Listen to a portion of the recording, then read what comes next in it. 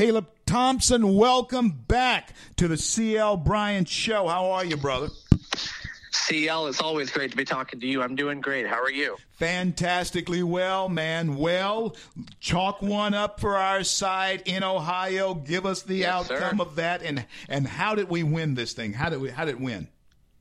Yeah, no, for sure, CL. So I know we talked last week here on this show, and I know you and I have been talking privately over the last few weeks about how Ohio was going to be the momentum. It was going to show the direction of where the Republican Party was heading in the 2022 midterms. And it was going to kind of, cast a narrative to see, for all of our 50 states, how the Republicans are going to turn out heading into this crucial election we have this November, where Republicans are going to flip not only Congress, but the Senate.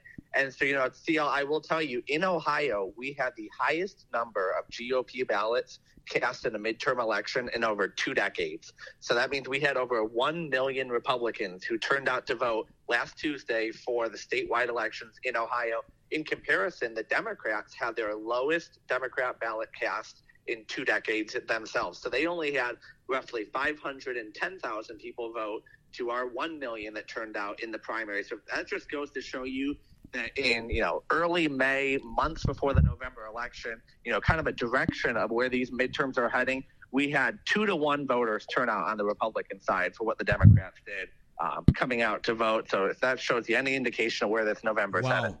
Caleb, those are awesome figures. Is that an indication of Christmases to come? And what's the formula that was used? And is that a national formula that Republicans should really embrace? Talk to us. You know what? I think honestly, voters, in Ohio and across the country, they're looking for leadership right now. I think, you're seeing right now under the Biden administration, a lot of people feeling like they are not represented. You go to the gas pump, I know we were talking the other day, if you go to the gas station right across the street from my apartment, gas is over $5. You've got states like California and New York where you're at $7, $8 a gallon. People, that's hurting everybody's wallets. We've got inflation soaring. The Fed is doing whatever in the world they're doing. Congress, we've still got members of Congress who are, voting proxy and, claiming that it's because of COVID, but having fundraisers at the same time. And I think, you see a lot of people who feel that they're underrepresented. They don't like the direction of where this country's heading. And they're looking for candidates with strong policy answers, and they're looking for some change. And, a lot of the Republicans right now are offering that new direction.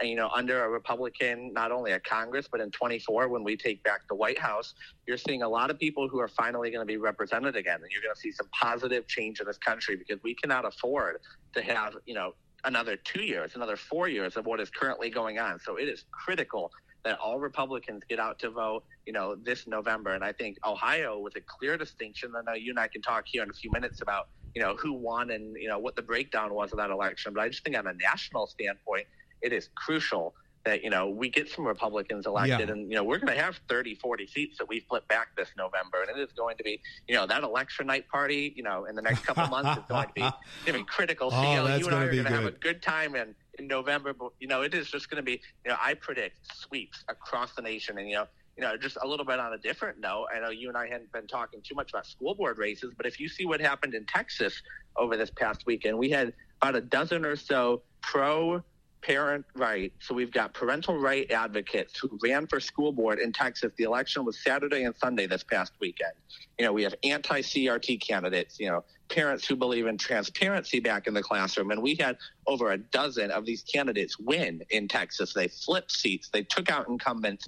And, we're seeing the momentum, in Texas on the local level to, what you and I are going to talk in a moment about in Ohio. We're seeing this momentum nationwide, and it's, it's incredible to see. You know what, Caleb, when I look at the boots on the ground that Freedom Works puts there, and you talk about the people not being as engaged or as informed, is that why Freedom Works puts boots on the ground in places like Ohio and key battleground states like Arizona? Oh, 100%. Tell us about that.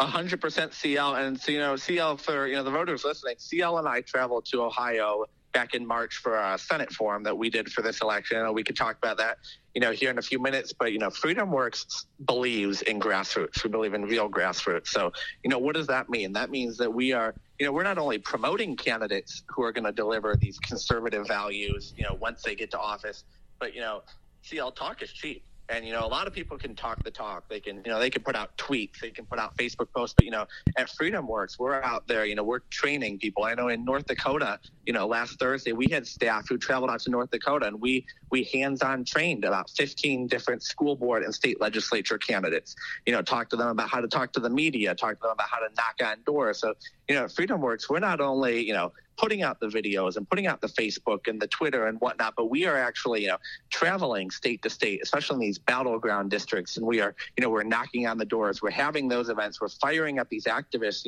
not only because, it's important to get people out to vote. And a lot of people are, not educated in, who's running for office, but we want to give, these parents their voice back. We want to give, we want to give back local legislatures who actually deliver results for the people who voted for them. So we're out knocking on doors. We're out promoting candidates who are actually going to do what they say they did during the campaign once they win. Absolutely. And folks, we encourage you to go to freedomworks.org and become a part of a movement that is building, educating, and mobilizing the largest network of grassroots activists in America. freedomworks.org. Caleb, tell us about the man who won that Senate race there in Ohio.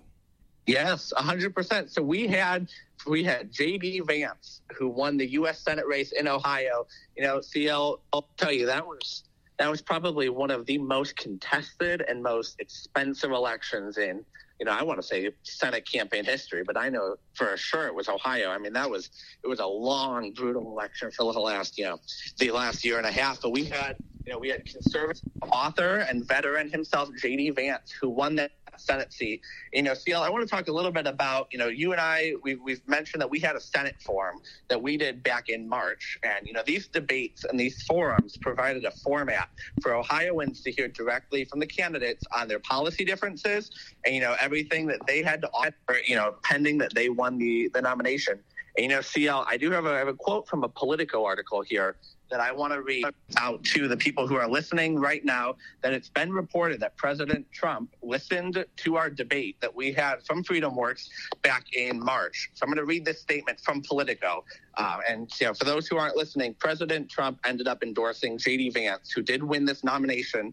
And, Politico reports that for Trump, this is in the words of Politico, said, it was Vance's performance in the debates that led the former president to endorse his one-time critic.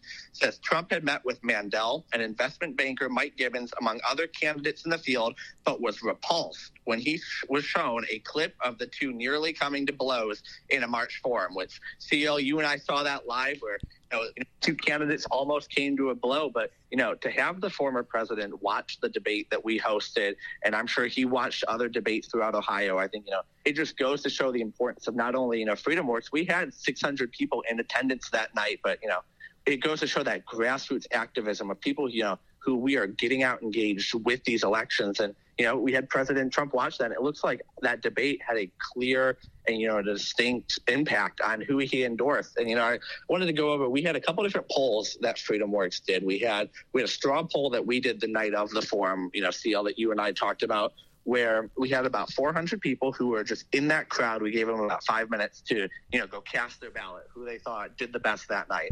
And, amongst that crowd, we had about 400 people vote. And the winner of that straw poll the night of was J.D. Vance, who did, again, win the nomination. He got 43.1% of the audience to say that, he did the best that night. He had the best vision, the best policies for Ohio.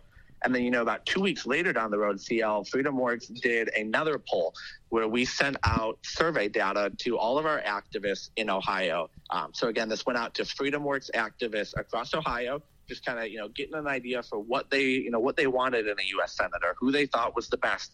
And again, with a resounding victory, J.D. Vance won that poll about 2 weeks after the March 18th forum. And he won over 35% of that poll, which was, in comparison to his, the closest opponent to him, that was 10% higher. And, I think what this goes to show is, if you look at how the election turned out, over 1 million Republicans came out to vote, and only 500,000 Democrats came out to vote. J.D. Vance, who, when he got into the race, a lot of people thought, he got in as the underdog. He was the author. A lot of people have, watched and read the book and the movie Hillbilly Elegy when that came out back in 2016. But, if you hadn't read Hillbilly Elegy, you weren't from Appalachia, Ohio, a lot of people didn't know, who J.D. Vance was, other than, if, you've seen him on Tucker at nighttime, or, you've watched him on the news. And, he came into the race. He was, kind of that outsider conservative candidate who, had a fresh vision. And, a lot of people didn't expect him to win. But if you look at it, he beat, Josh Mandel, who was a former statewide elected official who, had the name ID across the state. And he ended up beating Mandel by almost 10 points. That's amazing. That is J.D. absolutely amazing.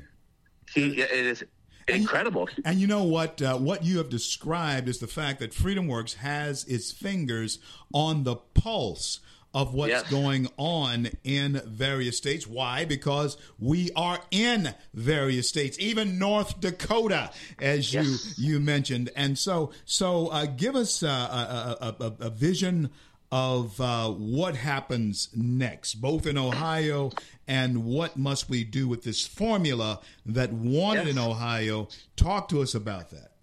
Right. And I think a lot of what's on the mind of conservatives right now, we've got, there's different branches of conservatives right now. You've got, a lot of the party that supports the former president, President Trump, and, any of his future endeavors and the candidates he supports. And, I think you see that here in Ohio where, J.D. Vance was polling at 11% at the week of April 10th. And then, 2 weeks after, Trump had, he had an endorsement for J.D. Vance. He had a rally in Ohio for J.D. Vance. J.D. Vance ended up soaring up to 26% in the polls, a 15% jump, and ended up securing that nomination. So I think, we're going to see a lot of, President Trump's involvement. And, I think it's going to show that President Trump's, his movement, his America First agenda is still soundly resonating, with people across the country. And, more than ever, I'd say, this is almost like, 2016 again.